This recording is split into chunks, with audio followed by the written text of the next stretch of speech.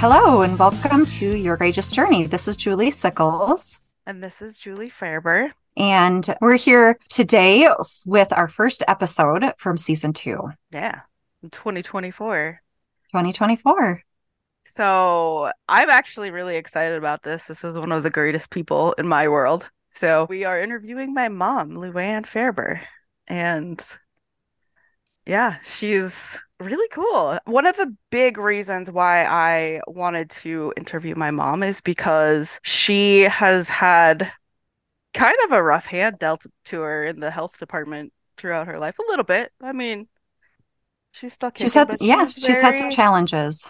yeah, she's very health conscious. And I think that that's a really good topic to focus on for the beginning of a new year. I know a lot of people are Setting new focusing on that. Yeah, resolutions for new the goals, year. things like that. And so hmm something that I want to talk about. So I'm just going to call you mom. Tell us a little bit about you. Like, what do you love? What's a hobby? We'll do that first. Like, what are your hobbies?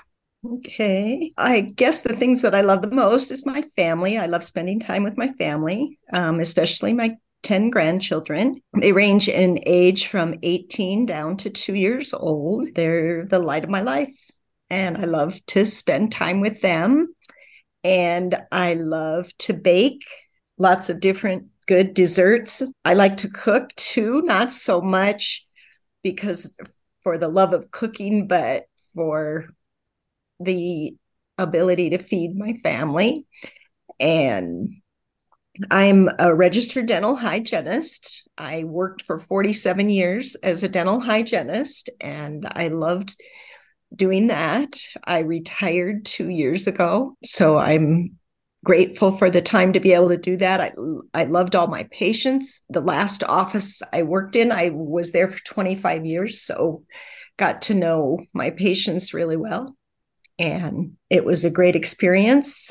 And now I've moved on since retirement. I'm serving full time as a missionary for the Church of Jesus Christ of Latter-day Saints in the Salt Lake City headquarters mission, full time with my husband. I've been married to my husband, Michael, for 49 years. This summer, we celebrate our 50th wedding anniversary. So I love spending time with Wow. him, and it's been a great ride so far. Yeah, that's awesome. That is amazing. Yeah. Yeah. Good overview. One thing that I want to attest to the things that she's talked about, she loves cooking.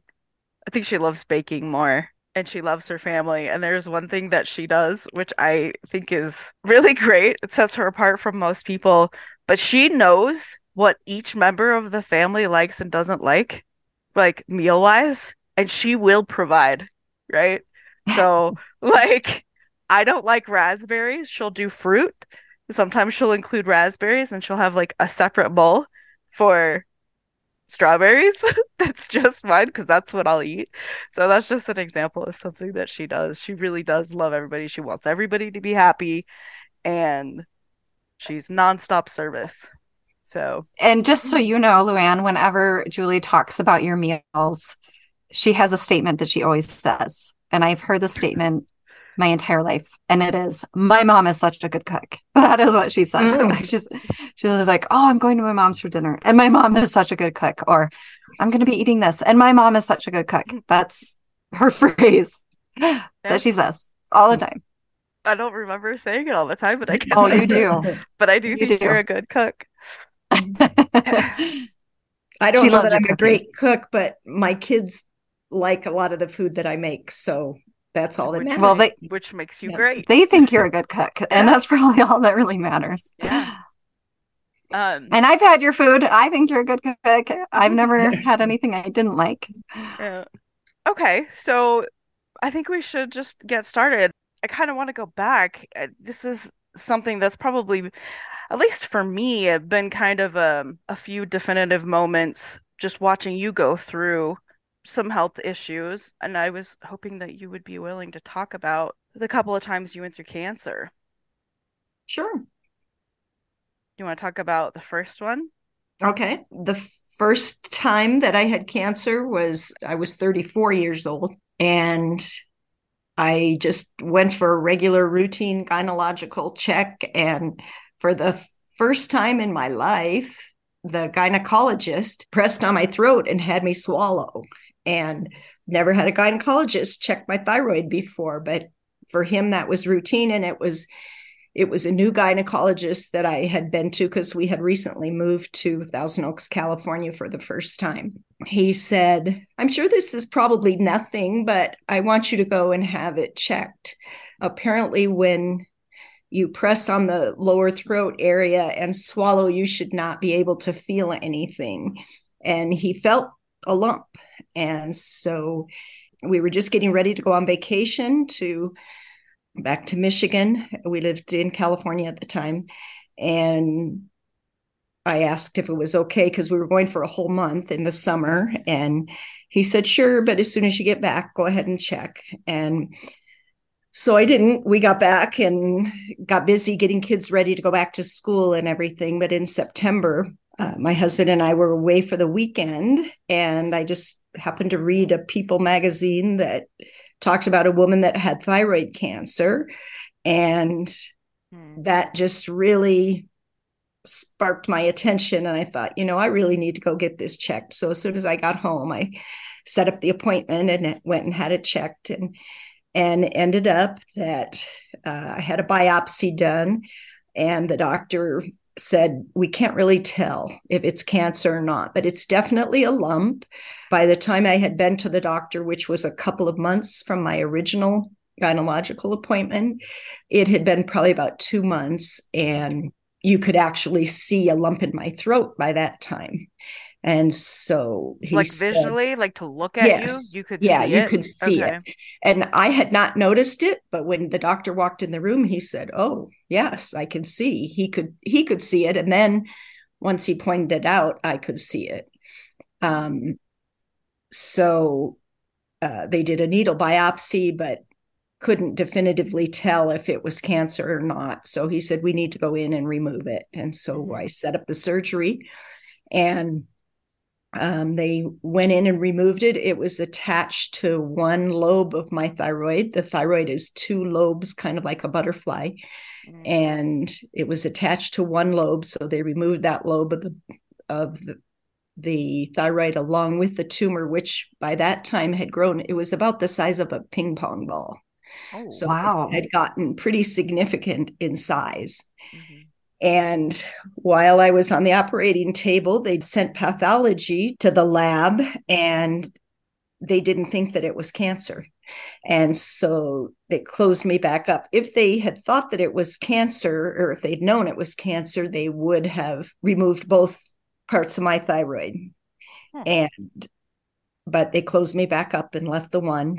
But it was still suspicious. They weren't really sure. And so they sent the results to the Armed Forces Pathology Lab in Washington, D.C., which at that time was some kind of an ultimate authority. This was back in 1989. At least that's what I was told. And so 6 weeks after my surgery, my doctor called and said, you do have thyroid cancer. And so, but he said, I can tell you from taking it out, it was completely encapsulated. There were no little feelers going out from it. He said, as your surgeon, I would not recommend going back in and getting the other half out.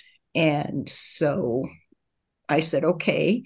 But he said, you should get another opinion. And we were just in the process of moving from Thousand Oaks back to Michigan at that time. And so I decided, my brother and sister-in-law were both physicians at the University of Michigan Hospital. And so when I was out there looking for homes, they set up an appointment with me with a thyroid specialist at University of Michigan. And he was world renowned. He'd been all over the world doing surgeries, teaching about thyroid.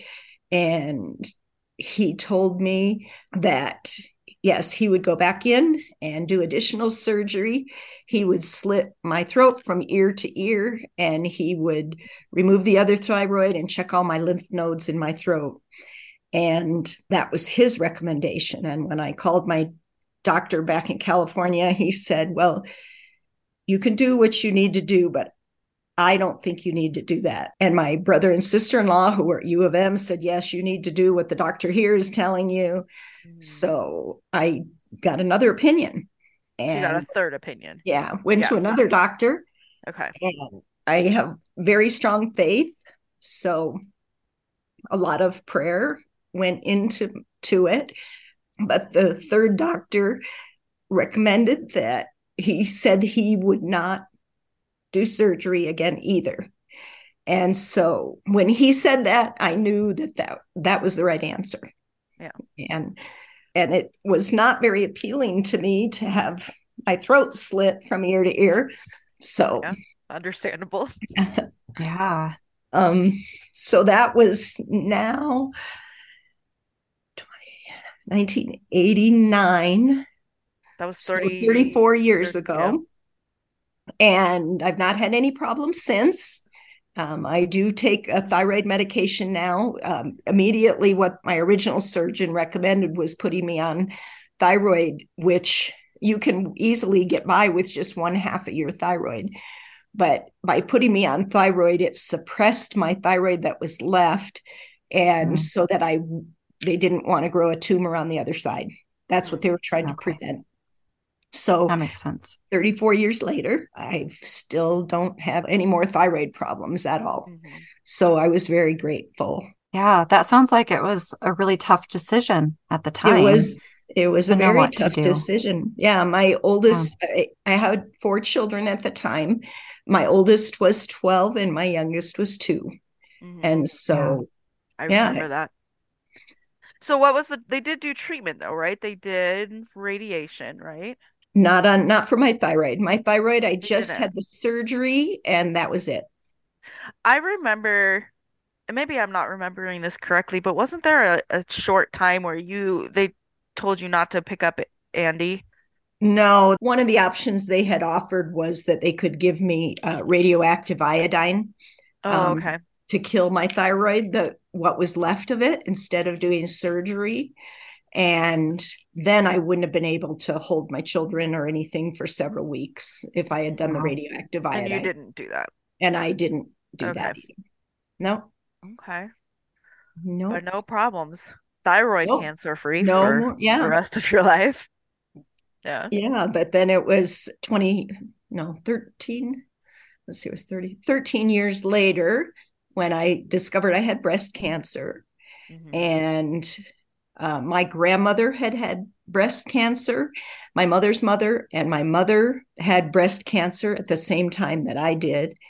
But because of my grandmother's history, I was always vigilant about doing exams. When I was younger, mammograms were not recommended. But as I got older, I did mammograms regularly after I got over the age of 40. And, but interestingly enough, this same doctor that discovered the lump in my thyroid, because he was a gynecologist, he asked me if I did regular breast exams. And I told him, yeah, I do them probably once a month or so. And he said, that's good that you do that, but once a month is not enough. He said, what if a lump starts to form right after you checked and you didn't check again for another month? And he said, then it would be there for a whole month before you knew it was there. And so he said, I recommend that you check every week. Just do it the same day every week when you're in the shower. And then he said, show me how you do a breast exam. So I showed him.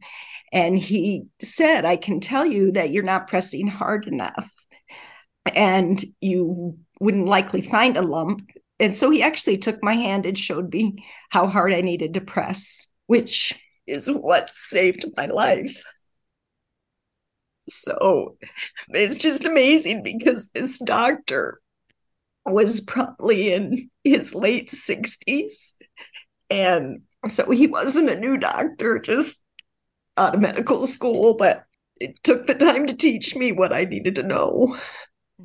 And so I started doing breast exams every week, and 13 years later, discovered a lump and went in right away. And sure enough, they did a biopsy and it was breast cancer. And I was able to have a lumpectomy, which I was grateful for.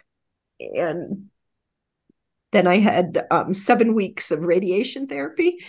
but also had to go through 4.5 months, 6 treatments of chemotherapy. Yeah. Because the kind of cancer it's called a double negative breast cancer, which it was small. We had caught it early. It was stage 2, but is the kind of cancer that can really spread. And so they said that they wanted to do the chemotherapy. They said the chemotherapy is to keep it from coming back 15 years from now. Yeah. Because you often hear about that happening with women. Well, they'll go 5, 10, 15 years, and then it comes back again. And so gone 20. This year is 20 years, and it hasn't come back. So I'm just grateful. But I did find out after a few years, because of my mom had breast cancer at the same time I did. She didn't treat hers.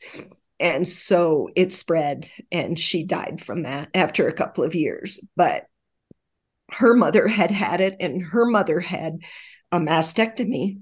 And when she was in her 60s and went on to live to be 94.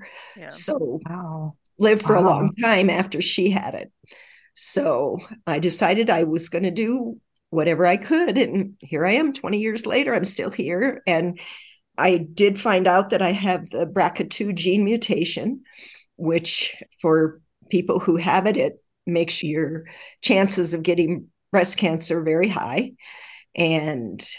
But the whole key that I've learned from all of this is that early detection is the key, and that I've been cured twice now from cancer, and I'm 68 years old and healthy and living my best life. So there is life after cancer. Yeah. And I'm grateful to know that. I am very thankful that there is life for you after cancer. I think that was a rough time for us. I mean, it's stressful for everybody in a different way. Obviously, we're not going through the same health challenge as you are, but it was tough. So I wanted to ask you, and I don't know if Julie has more questions too, but what would you say were the hardest parts for you when you had your cancer diagnosis? And also after that, like what has helped you? I think the hardest thing for me is just the fear of the unknown. I didn't know if I was going to live or die. I didn't know if I was going to leave four little kids without a mother. That was my worst fear. So that was probably the hardest thing. The radiation for me was pretty easy. I got about 30 seconds worth of radiation every day. And I followed their instructions explicitly by using aloe vera every day, I think 4 or 5 times a day. And I never got burned. So I really had no bad side effects from that. But the chemotherapy made me very sick, and I lost my hair, which that was hard. Losing the hair was way, way harder than being bald. What do you mean? Like watching it fall out was harder than not having any. Yeah. I got you. Yeah. And so my recommendation to people that I know, if they know they're going to lose their hair, is I would wait. It took about 3 weeks for it to fall out after the first treatment. But if I had it to do again, once my hair started to fall out, I let it go and it was getting thinner, I would have just shaved it then, because going into the shower and coming out with 2 hands full of hair is That's just hard. traumatic. Yeah. Very Yeah. traumatic. Didn't Kristen help you She shave shaved. your head? Yeah, my daughter. Yeah. My daughter that's just younger than Julie shaved my head. Yeah. And I was worried that would be traumatic for her, but I don't think it was. well, She told me about it. yeah, She talked she about it seemed and to just, do yeah. okay with it. Yeah. Yeah. Well, I think it was nice that she could do something to help you. I think it's hard when you do have loved ones that are sick and you feel like you don't know what to do. Yeah. And that was one way that she could be with you.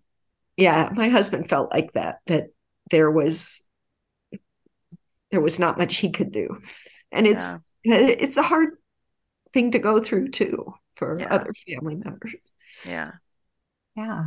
Yeah, but I think for me, just the fear of not knowing. It would have been a lot easier if I had known everything's going to come out okay, but I Yeah. didn't know that. I had no idea. Yeah. So, So now after, like you said, it's been 30 something years since thyroid cancer and 20 20 years years. almost for Yeah. breast cancer. I think the question I have written down here is how has it changed you? But I think I want to ask more like, how has it helped you grow? I think Oh, that's Yeah, that's a good question. Well, and it's close to a question I wanted to ask, so maybe I'll mush it together with Julia's question. I wanted to ask how maybe the thyroid cancer diagnosis and the process that you went through to get through that maybe helped you the second time around. oh, well, yeah, I can answer that question. It definitely helped me because the very first time that you hear you have cancer, it's a very traumatic experience because there's such a wide range of people that we know that have had cancer, some that have had very good outcomes, some that have Yeah. not had as good outcomes, like my mother. Mm. And so you're just, that unknown. You don't know, what is this going to be for me? So I think that's the very hardest part of it. I've learned a lot from it. There's a country song that talks about that I wish you could live like you were dying. I think that that's an experience that really is good for anyone because you truly learn what is important and to not worry about the stupid things that you used to think were important. And I know that every day of my life is a gift. And so it's made me so much more grateful.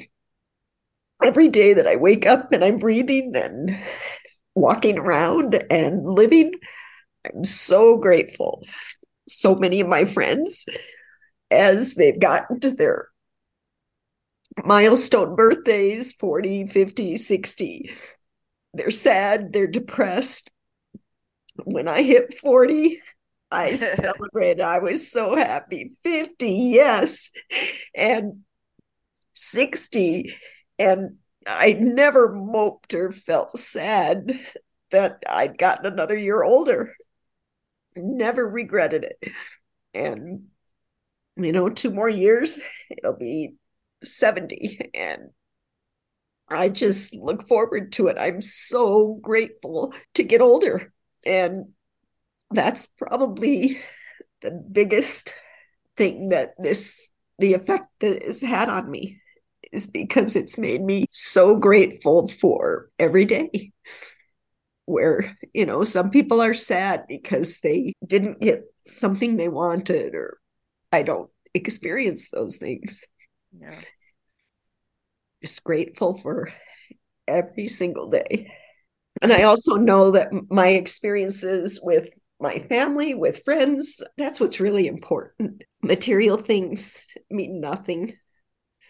And, it's always nice to have nice things. But when you're going through something like that, you realize that that has no value at all. Mhm. So, Yeah. so I'm Yeah. grateful for those lessons because some people don't ever learn them. Yeah. So, Yeah. And it's amazing that you can take those lessons with you every day and really just be grateful for your life and Yeah. yeah. for being alive and for every experience that you are Well, able to and have. yeah. And the Yeah. thing that I know is that without those experiences, I would not have changed my thinking. And so I know that God knows exactly what we need to go through to change and become the people that He knows we can become. And He's done that for me.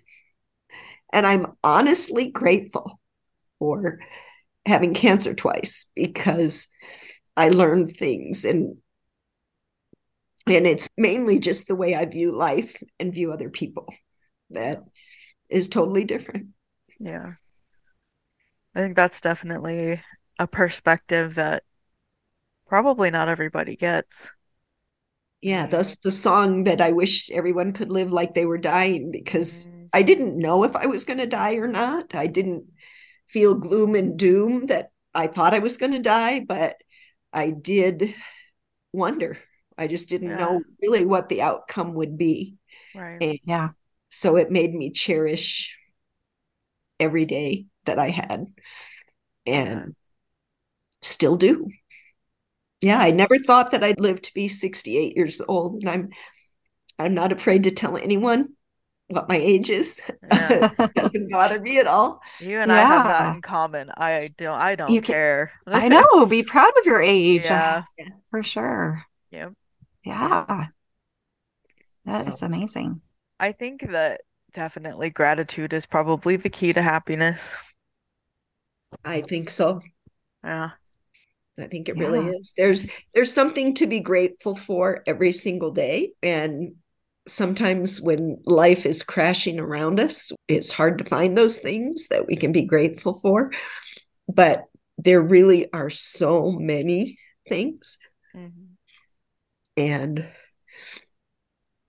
I know that I truly know and believe that our joy and our happiness in this life has little to do with what's going on in our life. It has everything to do with what we focus on. So, Yeah. Yeah, So true. Very true. that is true. I think that, oh, no. Um, so what are your goals? This is a two-part question again. What are your goals health-wise now? And then also just what are your goals in general okay. for life? Well, I love being active. I still run.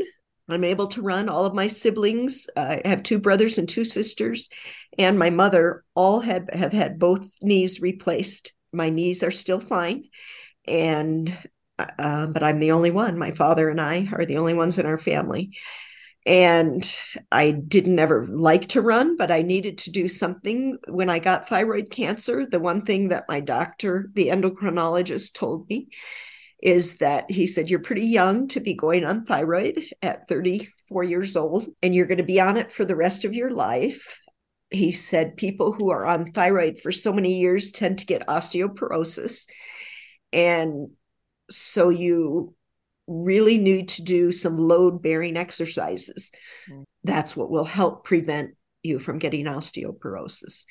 And so that's one of the reasons I started running. I did not like it at first, but I've really learned to like it after that. It feels really good when it's all done. Mhm. Mostly when I'm done running. And but I do exercise regularly, and it's because of that. And I also know from things that I have read that the thing that will prevent cancer from returning is regular exercise Mm. and eating healthy. And I try to do that.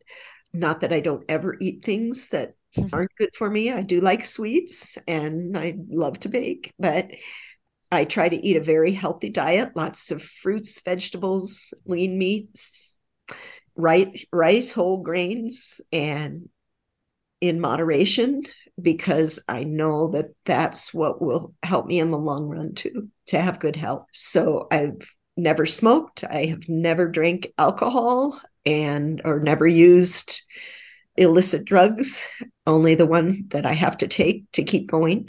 And I know that that has had, and those were all things that they told me too, not smoking, not drinking.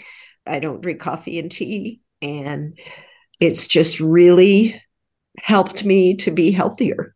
And I know that overall, in the long run, that's all that I can do. And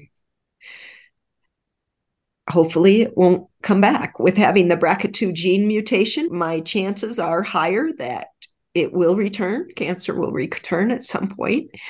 But I figure I beat it twice already. And in the last 20 years since I had it last, I know they've come a long way in treatments. And so cancer's not a death sentence anymore. Yeah. Yeah. And lots of things that can be done. And so I'm grateful for that. And I just keep a positive attitude. I think it's amazing to me that I know I could get cancer again at any time, but it's not something I ever really think about. I've really been blessed that I just am able to, it's in the back of my mind, and I try to do everything I can to eat healthy and exercise and be healthy. And what comes will come. So, but I know I am trying everything I can on my part to prevent it from coming again. So, yeah. Well, and I think it's sometimes not well understood how important diet and exercise really are, even when it comes to cancer. Yeah. Right. And what we do with our bodies, there's this whole study of epigenetics, which is how what we do with our bodies, both what we put in our bodies, how we use our bodies, how we think even, really affects the way that our genes interact. And we can turn on and off genes. And it sounds like you were able to learn from doctors long ago. If I eat well, and if I exercise, and if I stay away from things that are harmful, that's going to help this gene not to be activated. Yeah. Which is really important and helpful to know. I don't know that we hear enough about how important those things really are. Mm-hmm. Yeah, but those are important not just for cancer, but even for mental health. It's the same thing with depression and anxiety. We can use those things to turn on and to turn off maybe some of our genetic predispositions for anxiety or for depression. Same exact things. Yeah. Yeah. Diet and that kind of thing affects everything. Yeah, it does. And exercise is just, I'm so grateful that I can still exercise and that I have enough self-discipline to do it, because it's just, I know that it will just help keep me going as long as I possibly can. So, yeah. I'm very grateful. So tell us a little bit more about that. You had a purpose and a reason and a motivation for exercise, but how did you, let's go back to when you were in your 30s after the thyroid diagnosis, and you had like a 2-year-old, what did you do for exercise and how did you keep yourself motivated? Oh, okay. Then I used to go to the gym occasionally, but it was hard because with 4 little kids at home, it's hard to do. But I did, even then, I had VHS tapes that I would exercise at home. Do you remember those? I do. I actually remember seeing you exercising when I was a kid. That's what I did, because we really couldn't. When at that young age, when Andy was still 2, I knew that we couldn't really afford to go to the gym and have something to do with the kids and stuff. But I also have always loved. Yeah, but not. Not in Michigan. Yeah, we did. In California. It was in California. We would swim. Okay. We swam. Yeah, we would swim a lot, and I did that, and just walk in California. I walked the kids to school. I just really believe, and I still do this now, where whenever I can, I try to take steps instead of elevators on my mission. We've got lots of elevators, and when I was living on the 8th floor, I didn't take the steps then, but when I can just go up a couple of flights of steps, I still do that. I walk when I can. I try to set a goal of 10,000 steps a day, and I have a tracker that lets me know, and I get pretty close to that almost every day. Oh, that's great. And often I'll get to that goal. If I'm able to get on my treadmill, I have a treadmill in my apartment so that I can, walk and run even when the weather's bad. Yeah. I love to play pickleball. I do that. I used to love to play tennis. So I played tennis a lot when we lived in California, took advantage of the warm weather year round, and just used to play sports with my kids. I'd play basketball in the driveway. I remember that. Yeah. And just whatever I can do. I know that even 10 minutes here or 10 minutes there, it really is important to get up and move. And keep your body going. Mm. And I feel sorry for people who can't exercise for one reason or another from health conditions. And it just feels so good to be able to move and do things. So, Yeah. That's awesome. Great. Thanks for sharing those ideas. I think sometimes people just get stuck too in a rut and they don't know what to do, or, oh, I can't go to the gym, so I can't exercise. So I really like hearing all of those different ideas because I think it's even more accessible now, right? You can open up YouTube. It's way more accessible now. You can have it on your watch or you can have it on your phone. So you can do exercises just about anywhere now. Anywhere, yeah. And so it's way more accessible, but you just have to make sure you take the time and do it. And well, and it sounds like at least now you try and pay attention to even daily the steps. And I think that's something that helps too. Like when you have a daily thing that you're paying attention to and you're tracking, I think tracking really helps too, because you kind of know where you're at throughout the day. So lots of good ideas on how to do it. And when I go to a store, I just park at the back of the parking lot. And so that I have to walk farther to get up to the front and then farther to get back to my car again. Just more movement it's better. Yeah. So now you live on the 4th floor. Do you take the steps? I still haven't taken the steps. Okay.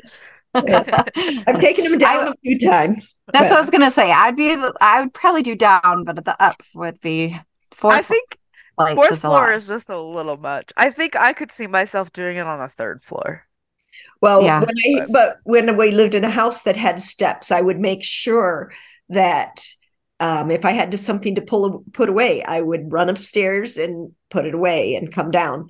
And I never collected things that I needed to do to take up all at once. I would just take multiple times up and down the stairs instead. Yeah. And that would just... That's a good I like that idea too. That's a good one. Yeah. In one of our homes here in Utah, we were in a townhouse and our laundry was on the basement. And so on laundry day, because I do all my laundry on the same day, so I do, however many loads for me and my 4 kids. And I was like, okay, this is my exercise for today. I don't need to do anything else. I'm just going to go down the stairs. It's good exercise. It is good exercise. Yeah. And I had other people Who would complain like, oh, my laundry's not on my main floor. And I was like, no, it's good. It's my exercise day. Yeah. So it is about mindset, right? Like you can complain that the laundry isn't on the main level, or you can be happy you get some extra exercise in that day. So now I'm spoiled that it's on the top level with all the bedrooms. Yeah, that's more common now, I think. It is. The laundry up where bedrooms are. But I also don't have laundry day anymore. I have to do it all throughout the week anyway. So. Well, Julie, you had mentioned some questions that I thought were really good. We can kind of close with those, but just the advice. Yeah. I would like to hear, Luann, what advice you would have for people. So my first question is, what advice would you have for someone who is just finding out or just being first diagnosed with cancer? I think my first advice is to not panic. My second advice is, because everyone's story is different and everyone's cancer is different. My second advice is to not go on the internet and read everything you can, because there's, number one, a lot of false information out there, and you can get false information. And my doctors have every single time have given me that advice. Do not go on the internet. Or they would give me specific sites to go to where they knew the information. So I would say get recommendations from your doctor of where you could go to get accurate information. And I don't think it's helpful to read all of the terrible, tragic things that happened. I mean, I saw enough of those. Interestingly enough, when I got cancer, one of my friends gave me a number of books to read because I sat around a lot when I was so sick and nauseous from going through chemotherapy. And one of the ones that she gave me was about a woman who had cancer and she died. And I thought, I cried for days after I read that. Yeah. I thought, yeah, that's not the kind of thing you want to be doing. It's so important, I believe very much in the power of the mind to help heal you and the power of positivity. And so you have to surround yourself with people who are positive, who are upbeat, who love life, and who want to just uplift and encourage and not be down all the time. At the time I was going through my breast cancer, my mother also had it. And she used herbs to try to cure her breast cancer. And she believed that was the way to do it. And it was not a good way to do it. And her cancer spread to her brain and to her bones as a result of it. And she called me daily and said, you can't be doing this chemotherapy. This is poison. And I said, I know it's poison, but I'm hoping that it's going to kill this cancer that's inside of me. And sadly, about a year later, she died from it because she chose a different path. And here I am 20 years later. And chemotherapy is poison, and it does have a lot of bad side effects. And some that show up, there are still things that could happen to me now, 20 years later, from the chemotherapy. Luckily, I haven't had any of those, but it doesn't mean that it can't come. So you have to read more positive things and get correct information. I think it's really, really important. Yeah.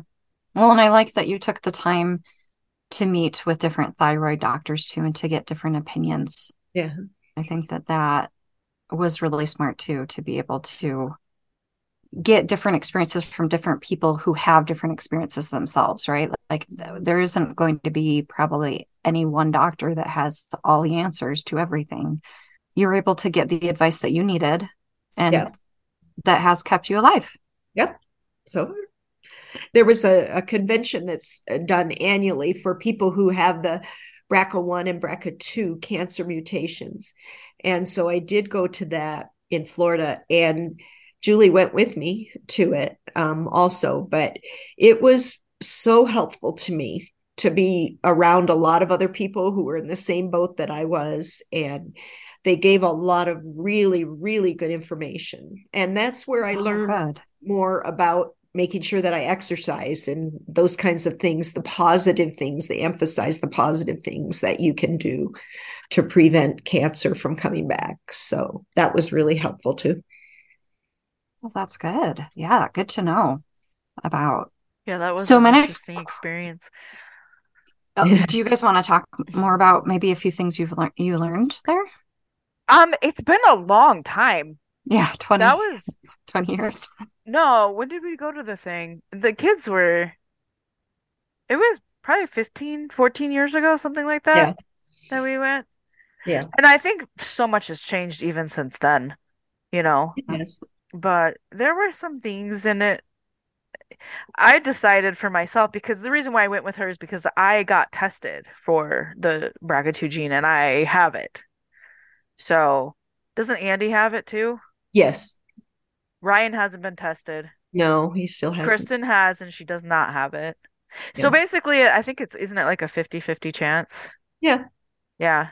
So I'm lucky. I got it. But you got it, but you know that you have it, which I think is really knowing is a good thing for sure. I think that's a good thing, but my sister, both of my sisters were tested, and neither one of them have it. But one of them has had got breast cancer a couple of years ago, and she does not have the gene mutation. 90% of the people that get breast cancer, or 95%, I think, do not have the mutation. Wow. But if you do have the mutation, your chances are higher. 85% chance you will get it. But that's by a certain age. Yeah, by age 70. Yeah. Okay. Yeah. So yeah.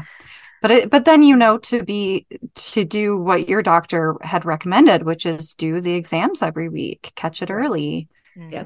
Eat healthy, do the preventatives, right? And well, and Julie, you talked about too, I remember when you went to the conference and you talked about I think this was around the time Angelina Jolie did the double mastectomy preventatively too. I mean, I Was that? know, Yeah, that might have been. I think it I remember was, she did it. Yeah. yeah, I think you went either right before or right Hmm. after. It seemed like it was right around the same time. So I know there's other things you can do too Hmm. that that's a little more extreme method of prevention, but getting information on different Hmm. ways to prevent, I think, is really helpful. Mhm. And Yeah. everyone, the thing that I've learned is, my mom chose a different journey than I chose, but I guess the biggest thing I've learned too is everyone is so different. And what one person chooses and what's right for them isn't necessarily what's right for the other person. I really Hmm. feel that what I did was right for me, but it might not be what's right for everyone. And Yeah. so I don't think we should try to tell other people what's right for them, that Hmm. just encourage and uplift and support, and they need to make the decision. Who's ever going through it needs to make their own decision of what's right for them. Right. Yeah, We for just sure. need to support and try to help and strengthen them. That's Yeah. Yeah. In what ways did your family and friends help to support and strengthen you as you went through this journey? Oh, I had a lot of support. I had a lot of friends that brought meals, especially on the days when I had my chemo treatments, because I would be really sick for the first couple of days. I had friends that invited me to go out and do things, or they'd come over and just visit with me. And that was really, really nice and very helpful.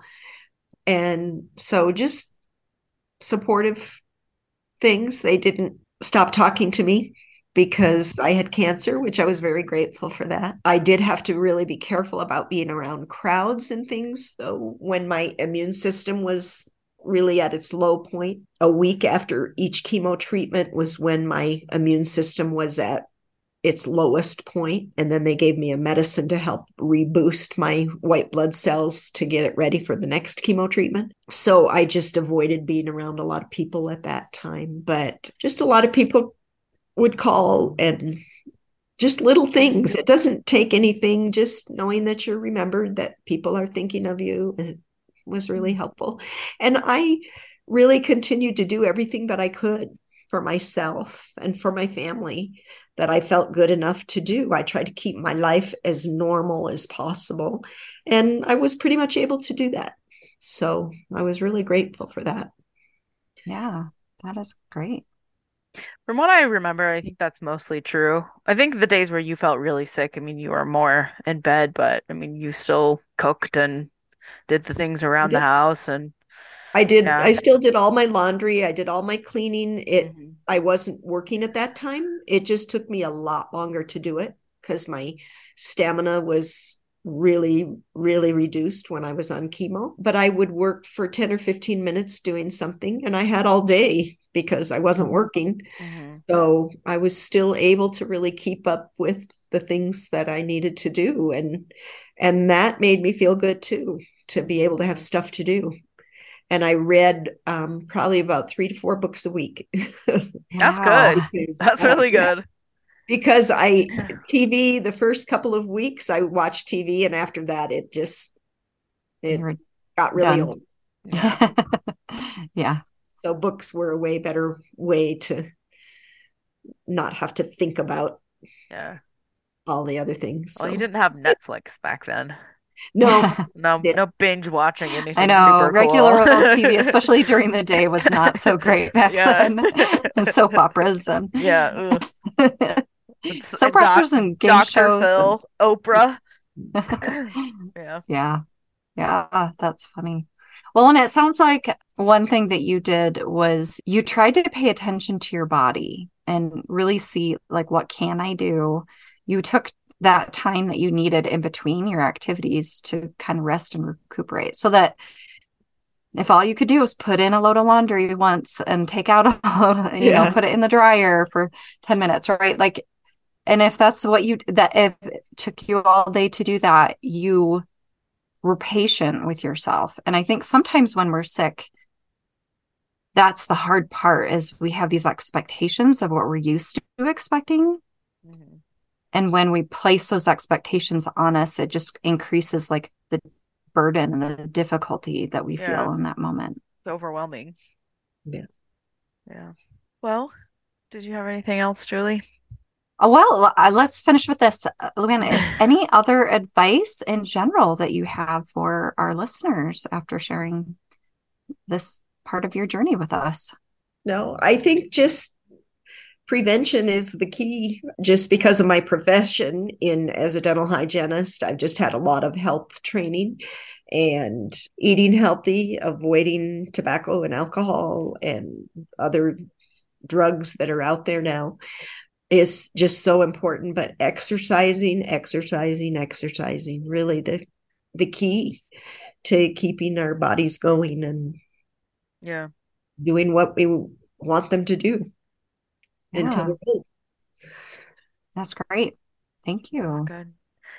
Thank you so much for being willing to share. I know that's a hard thing to do, especially with our crying genes that we have. Yeah. I know. Actually, I'm surprised, Julie. Like, I didn't see you crying. You're more of a crier than me.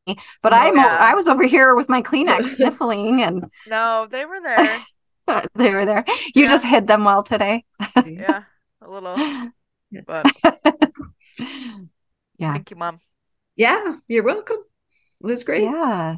Yeah, we're so glad that you were able to share with us. And I love the message that you had to share. I think this is a very good time of year for all of us to hear the things that we can do to be healthier.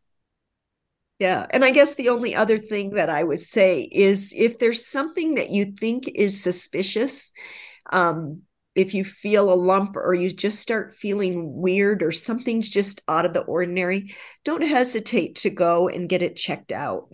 And also you have to make sure you're your own advocate with the doctors, because one of the doctors, when I was trying to make the decision about doing more surgery with the thyroid, I went to one of the other doctors. I actually went to a fourth doctor to get another opinion. And he said, I can tell you, if you go to 8 different doctors, you're going to get 8 different opinions. And so occasionally 1 or 2 might agree, but otherwise they may not. And I use prayer as a way to make decisions for myself. And so, because I know that God answers our prayers. And so that's what I used. And I was able to know what was right for me by, through getting information as much as I could through medical professionals and then praying about it and getting the answer of what was right for me. Yeah, that's invaluable. You can't that's so good. So good. I know, but it is, it's true because I think everyone is an individual and what is going to be right for one person isn't for another. And so being able to use prayer or intuition, I think is very important and can bring a lot of comfort as well. Yeah. Well, I think we can sign off here.